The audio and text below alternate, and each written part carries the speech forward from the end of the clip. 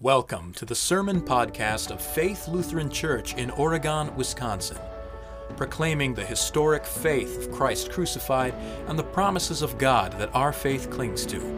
For more information, visit us online at faithlutheranoregon.com.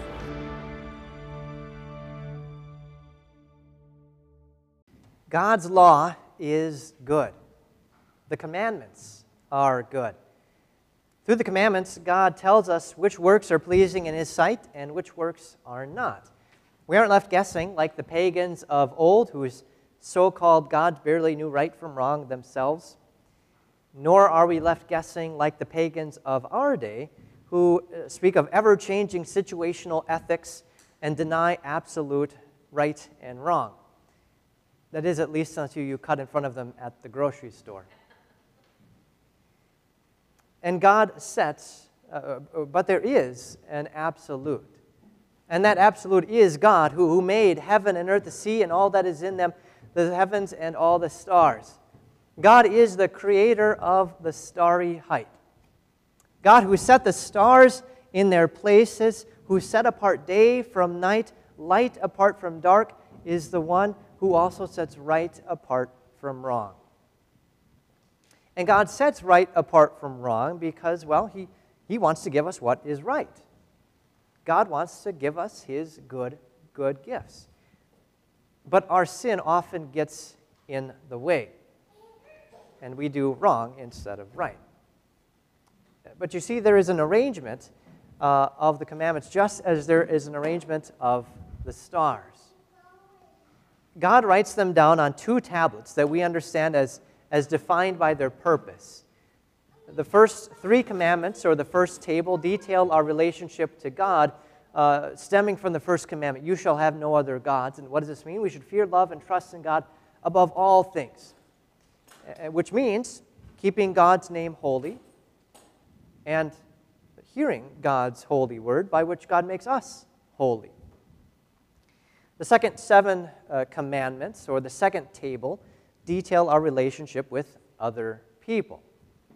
And the fourth commandment is the hinge, telling us that God has created order and has given authority on earth. The primary authority is in the family, fathers. Through fathers and from the family, God exercises authority over all the earth, over all society, whether that be in the church through spiritual fathers, whose primary purpose is to teach God's word, preach God's word, keeping the third commandment, or in the civic realm through founding fathers and government leaders, whose primary purpose is to protect life. The fifth commandment, you shall not kill, protects God's gift of life. So the fourth commandment guards life under the fifth commandment, by which our neighbor's life is kept. And who is our neighbor other than all the bodies next to us? But God hasn't made us to be bodies by ourselves, alone, but together. He made us male and female, so that together under the sixth commandment, you shall not commit adultery, we may live together in marriage only and fulfill the fifth commandment, procreating and giving life. But to do that, we need stuff. We need a house and home and food and clothing and all that. And God knows that, so He gives us the seventh commandment, you shall not steal, to protect His gift of our stuff, so that we may keep the sixth commandment and the fifth commandment. And when we have stuff in a family, that means we have a reputation and we have a name. And so God gives the eighth commandment, you shall not bear false witness against your neighbor, in which God protects the gift of our names. And that mirrors the second commandment, where God protects His name.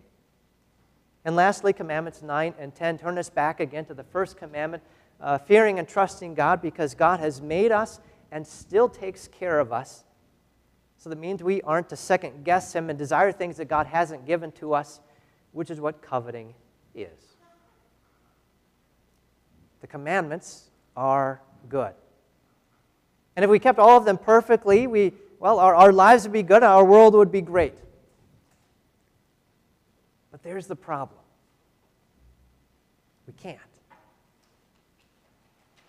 Abram, in our first lesson, had a problem too. Even though he lived about 400 years or 430 years before the commandments were given, he couldn't keep them either. In fact, Abram had no family. He was not a father. So God comes down to him and says, now look towards the sky and count the stars if you are able. Just as I have made those, I am going to bless you with a seed and give you the promised land. Now, most of our English translations make this word plural, descendants. But the Hebrew word there is singular, seed. And both are true.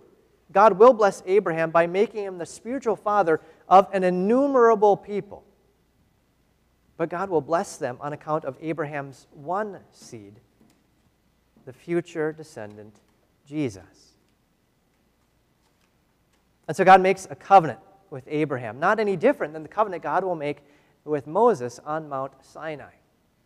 And because Abram can't fulfill his end of the bargain or covenant and create something out of nothing, but only trust and have faith in what God provides, God actually puts Abram in a deep sleep. And God makes a covenant with himself. Abram didn't do anything. He was asleep. God is clear. God is going to be the one to do this, not Abram. And God will.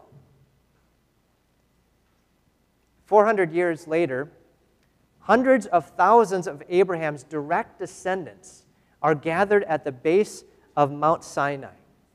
And they hear God speaking all these words, the Ten Commandments, one by one. Now, when we speak commands, usually we use an imperative. Go jump off a bridge. Don't actually jump off a bridge. Both those were imperatives. But God doesn't here, at least in most of them. All but two of the commandments, God uses the future tense. He doesn't in the third commandment, remember the Sabbath day, and so that he can make us holy. He doesn't in the fourth commandment where he says, honor your father and mother so that you can actually live. But in all the other commandments, God uses a future tense. You shall, or thou shalt not. In other words, you will do this. And God isn't just saying you shall or you shall not to just sound cool and sound biblical. Just as the creator of the stars had a purpose with the order of the words, so also he has a purpose in the actual words that he uses. When God says, you will do this in each of the commandments, that means that not only did the commandments have to be obeyed for the covenant to be enforced for each one of them individually, but also that the commandments had to be obeyed, or else God, who swore to Abraham by himself that the covenant would be fulfilled, would be proven a liar. Consider this. A father speaks to a naughty son. Billy, sit still and be quiet. After a little while, Billy is again fussing in his chair and talking out of turn. So the father uses as an imperative, but with a raised voice, Billy, sit still and be quiet. Again, after a short time, Billy is twisting and turning. What's actually been proven? Nothing other than Billy is naughty and disobedient. But let's say the father, to emphasize the seriousness of the situation to Billy and the peril he is now facing, switches to a future tense. Billy, you will sit still and you will be quiet. When naughty Billy continues his naughtiness, what's been proven now? Well, Billy is a naughty and disobedient son, sure, but also that his father is now a liar because Billy did not sit still and did not be quiet. Now, we might miss the significance of the father's grammatical change in our day, but it's to be doubted that God's use of thou shalt or thou shalt not would have been missed by those standing at the base of Mount Sinai, whose firstborn sons had all been spared at the Passover. The firstborn, even as the firstborn of Egypt, all died just 50 days before they heard these words. Each commandment must be obeyed, or else the covenant is negated. And God, the God who swore to Abraham by himself, is shown to be a liar. if the weight of God's demands lie down upon you, your conscience condemns you, and you cry out as the people did at the base of the mountain. But if you hear what Moses is saying, see that he is pointing you towards the promise given to Abraham. And then your conscience is quieted because you know that a son of Abraham will someday appear. And that son of Abraham will keep every commandment always and continuously, and he will keep it for you. God will not be shown a liar because his seed promised to Abraham will do it.